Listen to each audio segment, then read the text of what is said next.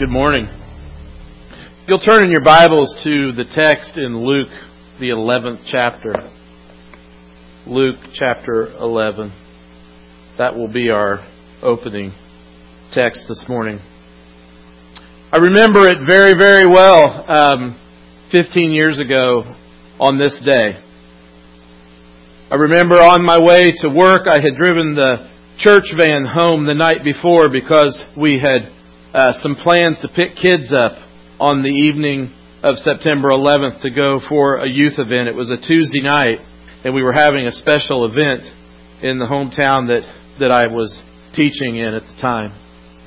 And I remember driving down the main road, and there were lines at the gas stations, and I thought, they must be having a sale on gasoline, because I didn't know anything at this point. I was a young guy. I didn't really listen to much news. The internet wasn't as big of a thing back then, and the news didn't come instantly on your phone, so I was kind of oblivious to what was going on. I just knew that it was a beautiful morning. The sun was shining bright, and so I thought, well, I'll probably need to go get the church credit card, and I'll go back and fill the van up. If somebody's selling gas cheap, now's the time to do it. So I walk into the church office, and it was on the monitors in the office. One of our shepherds was the secretary, and he had it on the TV what had happened in New York City that morning. And I remember for just a moment sitting down with him, and he instantly said, "Tony, we need to pray about this right now." And he began to pray with me, and I with him, and we were praying over what was happening. And what I truly remember about the event that day is the blue sky. God spoke to me this morning when I woke up and I was on my way to work, and the sky was so blue. And I knew that this was a thought in the opening part of this sermon, and I thanked God for that this morning, of just that subtle reminder.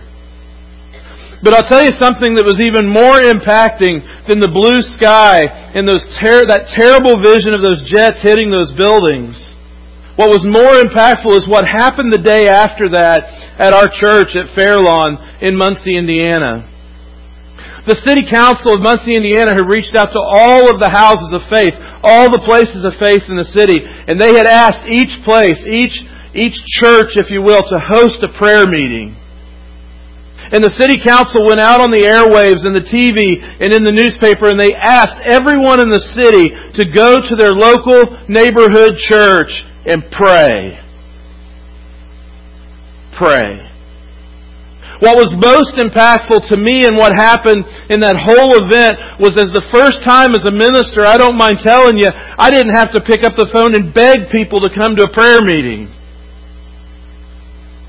In fact, we had more in attendance on that Wednesday night at our prayer meeting than we did the whole time that we preached and we taught at Fairlawn Church. You didn't have to beg folks from the community to come to church that night. They were there. They were knocking at the door. And church, what I say this morning is how sad that is in some sense, that it takes something like that to get us to rally around something so impactful and impacting as prayer. So this morning, I want to look at with you a couple of lessons from God's Word on prayer. I've chosen this scripture in Luke chapter 11 and Jesus' teaching of prayer to His apostles. And then I want to take a look at Acts chapter 12, which is an awesome story of the church's prayer and the prayer practices of the church when Peter is in prison. I want to take a look at these two stories to pull out some things that I think can be helpful for us. But before I do, I want to ask you all a question. What are you a fan of? I mean, a true fanatic about? My thought I was thinking this morning is there are some true fanatics, right? Traveling down the interstate and out 70 and coming into the city for the Chiefs game, right? Arrowhead will have some of the craziest fanatics out there today that you've ever seen. In Kansas City, I know we have some fanatics, but true sports fanatics are found in Chicago. They are the Bears fans and the Cubs fans, okay? Because if you stick with somebody that loses that much, you are a true fanatic. Okay? Now I know we Royal fans can connect with that a little bit, right? But you're truly a fanatic when you stick with something and you go at it. Well, this morning I want to ask you, are you a fanatic about your faith? Are you a fanatic about your faith to the point that you will continue to go to the well of prayer with God through the Holy Spirit time and time and time again, even when it doesn't go your way? Are you a true fanatic when it comes to God and you need to approach Him? Do you truly believe with all your heart that what you're approaching Him about, He can do? That He can do for you, He can do through you, He can do in your presence. Because that's what God needs in regard to prayer. He needs some true fanatics. You know, I was just about a year and a half, 2 years ago, maybe longer, you know how time flies. I was in Montgomery, Alabama, and I was taking what they call one of the critical weeks for schooling, where you just have one solid week of nothing but class, like 65 hours of instruction.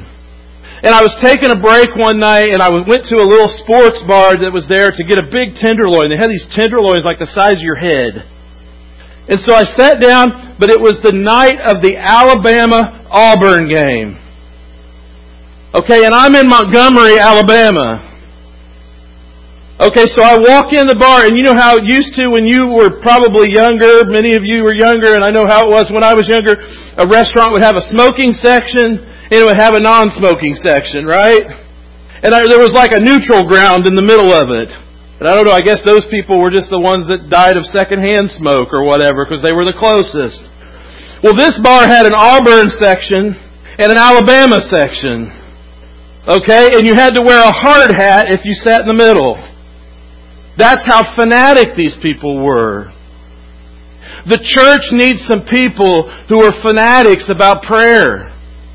The church needs a place where when people come in, they know battle's going to take place. Spiritual warfare is going to take place, and it's going to start with our prayers to God. You know, if you think about the time that these men spent with Jesus, they saw Him heal people. I mean, go up and touch lepers, and they were healed. Saw Him give the blind sight and the deaf ears. They saw Him raise the dead. And what do you suppose would be the first thing that they would ask for when everything finally came still and they were sitting at the feet of Jesus and they had a chance to say, "Hey Jesus, will you teach me something?" You know, I was thinking about that question. I'd really like to be the dude that healed people. Wouldn't that be cool? Wouldn't it be awesome to walk into the hospital and just go from bed to bed and say, "Go get him. You're healed." That'd be the most cool power ever. Could you imagine being the person that had the power to give someone sight who had never seen before? Could you imagine what it would be like to go up and touch them and all of a sudden they can see, and for the first time to see the look on their face when they could actually see something? Wouldn't that be powerful? But let me tell you something, church. What God's apostles wanted to, what Jesus' apostles wanted to know, we find out right here in chapter 11. Read with me. It says, one day Jesus was praying in a certain place. When He finished, one of His disciples said to Him, "Lord, teach us to pray just as John taught his disciples." Well, He said to them, "When you pray, Father, hallowed be Thy name. Your kingdom come. Give us each day our daily bread. Forgive us our sins as we forgive everyone who sins against us. And lead us not into temptation." Now, before I jump down and share another part of this, what I want you to hear is this. Of all those cool things that Jesus' apostles could have wanted, what did they want Him to teach them? How to pray. You see, one of Jesus' most impacting lessons to His apostles was His prayer life. Now that's powerful. That's powerful, church. Think about it when your children come up and say something to the effect like, "Hey Dad, will you show me how to do this?" You know, that's a big step for a child to take. Because most of the time as a parent, you're the village idiot. Right? That's just a fact. But when they finally come up to you and say, "Hey Mom, Dad, will you teach me this?" It's because they've seen you do it and that has had an impact on their life. Jesus had an impact on His apostles with prayer. Now jump on down, if you would, for me, to verse 11. Listen to what Jesus said after going through some examples of what prayer should be like in a person's life and the impact. He says this: "Which of you fathers, if your son asked for a fish, would give him a snake instead? Or if he asked for an egg, would give him a scorpion? If you then, though you are evil, know how to give good gifts to your children, how much more will your Father in heaven give the Holy Spirit to those who ask Him?" And you know what Jesus is saying here is that there's an appropriate way to approach prayer. There's an appropriate way to ask. And it's through the Holy Spirit speaking through you. It's allowing God to manifest Himself in you and for that to come out in language to God that's holy, that's focused. You know, there's some things that we can take from that. But here's the three things I want us, or at least the two things I want us to consider is, first, Jesus' prayers impacted His apostles. And then His apostles' prayers impacted the church. So Jesus gave His apostles something that they could then pass on. And it was godly and it was holy. And if you don't believe that, you only have to look as far as what the apostles accomplished in establishing the church. I mean, you've got 12 men that set the world on its edge. From these 12 men, there's millions of people that worship God today. That prayer was powerful, and those prayers were impacting, and what Jesus taught them made a difference. I want you to hear what Albert Lemons said. He said this. He's an author and a teacher of prayer in our brotherhood. He said, "When God and man meet in prayer, the world is at a turning point." Think about that statement. That when God and man talk, the world is at a point where something's going to change. That's impact. That's true impact. You know, the truth is we know a great deal about Jesus' impacting lessons when we read the Gospels. The prayer life that Jesus taught is shown 33 times in prayers that we see in the book of Acts about the Lord's church. This story that we're going to talk about in Acts 12 is a wonderful story of prayer, and it shows some realisms about Christianity. It shows some realisms about the way Christian life goes and how it happens and how our prayer life works in regard to our relationship with God. The most important thing that I believe we need to understand is the purpose of prayer and the process of prayer. We've talked a little bit about purpose. I want to shift gears and I want to talk a little bit about process. But before I do, I thought it was important that I show you how not to pray. Let's watch.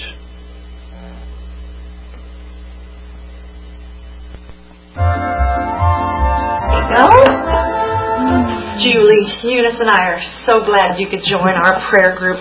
Lord knows we need prayer now more than ever. Amen, sister. Barbara and I just love to lift the needs of others up in prayer. Well, I appreciate your invitation. Well, enough of this chitter-chatter. We got to get this show on the road. Now, I don't know if you've heard, but the Hendersons are in real need of prayer. Tom Henderson lost his job. Did you see Tom Jr.'s haircut the other day? It looked like a porcupine on Red Bull. I hear Tom Sr. spends all day on the computer looking at the internet, watching videos on the YouTube. That's probably why he got fired. Oh, no. His boss caught him on the surveillance camera playing Texas Hold'em. Hold them accountable, I say. I mean, it's one thing for housewives like us to have hobbies, but he's a man of the church. He has a family. He should know better. Now, I would like to lift up Verna Carlson. She has not been feeling very well. What's wrong with her? Well, I heard it was her weight, 5 pounds in 1 week. More like 15. Someone needs to tell her that eating ice cream will not save her demonic children. Oh, don't we know it? That little Jeffrey almost ruined the service the other day, singing at the top of his lungs for all the world to hear. So wrong. I have a prayer request. The Whitmans are going back to Peru for a month to build houses. Oh, they worked so hard over there in that poor country. That's a good prayer request. They're such a nice couple. And her apple pie was the hit of the bake sale. Oh, yeah, but what about that V-neck sweater? I mean, if it had been any lower, well, I just didn't think that it was becoming. I noticed that too. I didn't want to say anything. And let's not forget the dress that she wore last Easter. I noticed that too. I didn't want to say anything. I have another prayer request for us because we're just sitting here gossiping, and I was thinking that, we shouldn't be tearing down our brothers and sisters. We should be edifying them and lifting them up. So we should probably pray for ourselves. Well, I guess you're right. We should know better. Yes, we should. No, I do it too. I mean, last week at the picnic, I told everybody that Betty's son was going to jail, and I found out he's going to Yale. Well, I don't know what happened to us. You know who's really bad at gossip? Who?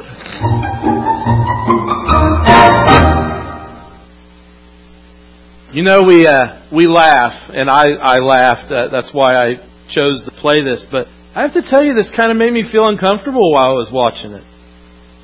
And here's why. That particular skit was aired as a recording on Saturday Night Live. This is what the world sees about our prayer life. That's impacting. It's negatively impacting. It's negatively impacting the world, and it should be negatively impacting our heart. Now, I don't want to leave us there, because I'll tell you what, church, we do a lot of important praying, don't we?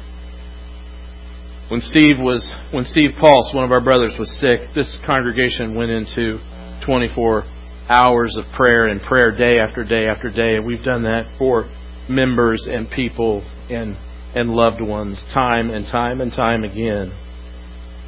But our purpose and process in this prayer time is very important. Turn with me, if you would, to Acts chapter 12. I want to give you an example of a church that prayed, and I want to take some thoughts out of that and see if we can't see some positives and maybe see some things that we can use to adjust how we pray. Listen to this story in Acts chapter 12. It was about this time that King Herod arrested some who belonged to the church, intending to persecute them. He had James, the brother of John, put to death with the sword. When he saw that this met approval among the Jews, he proceeded to seize Peter also. This happened during the festival of unleavened bread. After arresting him, he put him in prison, handing him over to be guarded by 4 squads of soldiers each. 4 squads of soldiers, 4 each. Herod intended to bring them out for public trial after the Passover. So Peter was kept in prison, but the church was earnestly praying to God for him. The night before Herod was to bring him to trial, Peter was sleeping between 2 soldiers, bound with chains, and sentries stood guard at the entrance. Suddenly an angel of the Lord appeared, and a light shone in the cell. He struck Peter on the side and woke him up. "Quick, get up!" he said, and the chains fell off Peter's wrists. When the angel said to him, "Put on your clothes and sandals," and Peter did so. "Wrap your cloak around you and follow me," the angel told him. Peter followed him out of the prison, but he had no idea that what the angel was doing was really happening. He thought he was seeing a vision. They passed the first and second guards and came to the iron gate leading to the city. It opened for them by itself, and they went through. When they had walked the length of one street, suddenly the angel left him. Then Peter came to himself and said, "Now I know without a doubt that the Lord has sent His angel and rescued me from Herod's clutches and from everything the Jewish people were hoping would happen." When this had dawned on him, he went to the house of Mary, the mother of John, also called Mark, where many people had gathered, and they were praying. Peter knocked at the outer entrance, and the servant named Rhoda came and answered the door. When she recognized Peter's voice, she was overjoyed. She ran back without opening it and exclaimed, "Peter is at the door." "You're out of your mind," they told her. When she kept insisting it was so, they said it must be his angel, which would have meant they really believed he was dead. But Peter kept on knocking, and when they opened the door and saw him, they were astonished. Peter motioned with his hand for them to be quiet and described how the Lord had brought him out of prison. "Tell James and the other brothers and sisters about this," he said, and then he left for another place. In the morning there was no small commotion among the soldiers as to what had become of Peter. After Herod had a thorough search made for him and did not find him, he cross-examined the guards and ordered that they be executed. Now here's some realisms from that story about prayer that I want us to look at first. The first realism is the church here was praying fervently, but they reacted faithlessly. Well, here's what I mean. They were praying with all their heart as to what was going to happen, but when it happened, they didn't have faith in what happened. They didn't even believe it. Right? Look here, when we get together on the 28th, and we pray for this little girl that's in Children's Mercy, do we have faith to believe that God can do what we're asking Him to do? I hope so. I hope so. And if you're in your life struggling with a difficulty, you're trying to endure something that's way bigger than you are, I hope that when you pray to God, you pray in faith. And I hope that when your faith comes to pass, and God is at work in your life and you see that you'll take time out and pray again and praise Him for that. This is a process. It's a communication effort with God. You communicate to Him and He's going to communicate with you. But here's a realism that gives us a little bit of a struggle with this, and that's this. They were praying for Peter when he was arrested. Do you suppose they were praying for James when he was taken too? James, the brother of John, I'm guessing they were, right? Didn't work out so well for him. He was still beheaded. That's a realism about prayer, isn't it? Sometimes we ask, and it doesn't go the way we ask. God has a different plan. But let me ask you this. On a day when a man who has spent his life sharing the gospel and has given God his whole heart dies, isn't that a day that something good occurs? Peter's faith is so strong. This is realism number 3. He's sleeping in the midst of this storm. If I told you, if I put you in chains and you believed you were going to die tomorrow, would you have a good night's sleep tonight?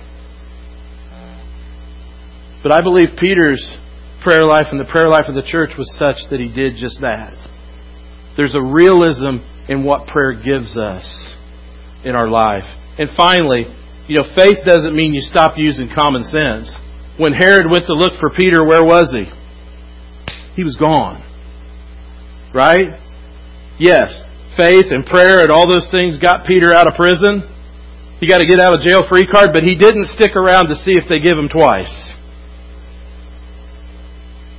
God still wants you to use your head. I'm going to give you these 5, what I believe to be winning prayer strategies from our text today. And then I've got to wind down. Number 1 is this. The church in Acts prayed frequently. This church prayed frequently. They prayed when these men were taken. They prayed when these men were in prison. And they were still praying when Peter came knocking at the door. They prayed frequently. Are we a church that wants to pray frequently? Are we a church that prays about everything frequently? We can't just wait until something happens and pray reactively. Let's pray proactively. You know, it was great that the community of Muncie, and I'm sure here in this area, got together on 9/12/2001 to pray. That's great. But were we praying together on 9/10? Were we praying together on 9/09 or on 9/09?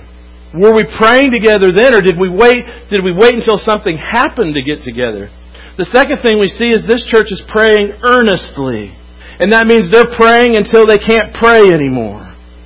Do we pray earnestly over events? Number 3, they pray in fellowship.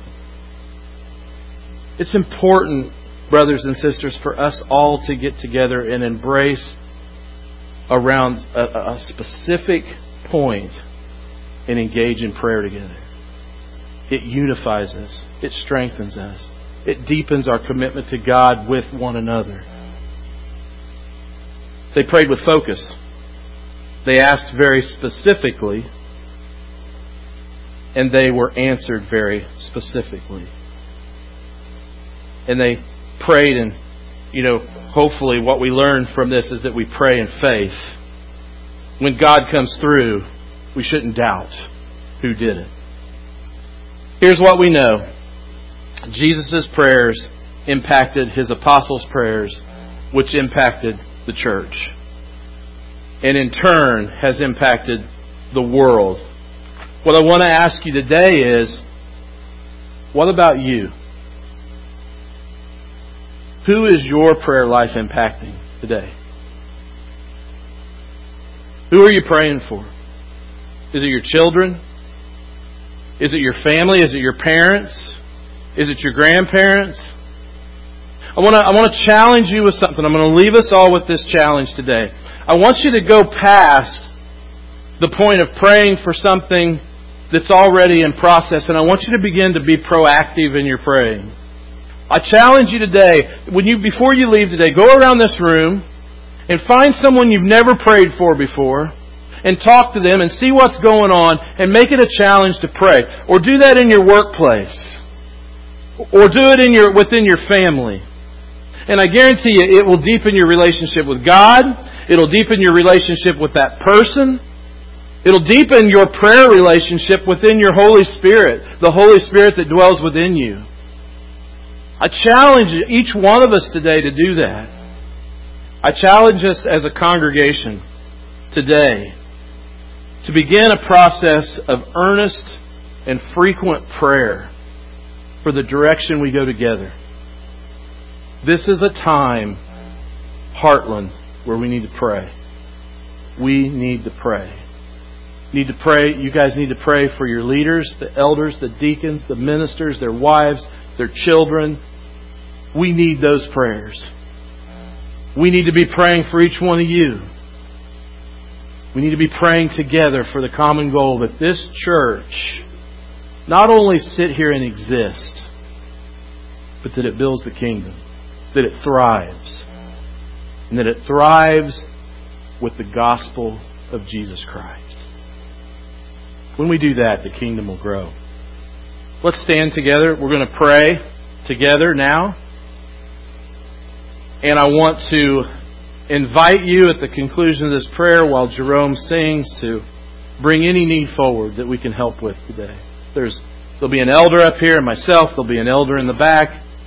Please take this time if you need to get spiritually fit, to get back in shape. Let's pray together. Father, you know our love for you and we know your love for us. We are so grateful. We are so grateful and thankful today, Father. God, we ask you today to be with this church, be with this congregation and its ministries. I ask you today, Father, to be with the body of Christ here at Heartland, with each family. There's so many different emotions and feelings and different needs. Father, I just ask that you continue to be at work here, that you continue to encourage us toward one another, that you help us to be forgiving, you help us to be encouraging, you help us to be loving. Father, that you help us to be stronger in our faith and in our prayer life, Father. We truly want to be impacted, Father, by prayer. So please, Father, hear our words and give us your answers. And as we humbly say to you, may your will be done in all things. In Jesus' name, amen.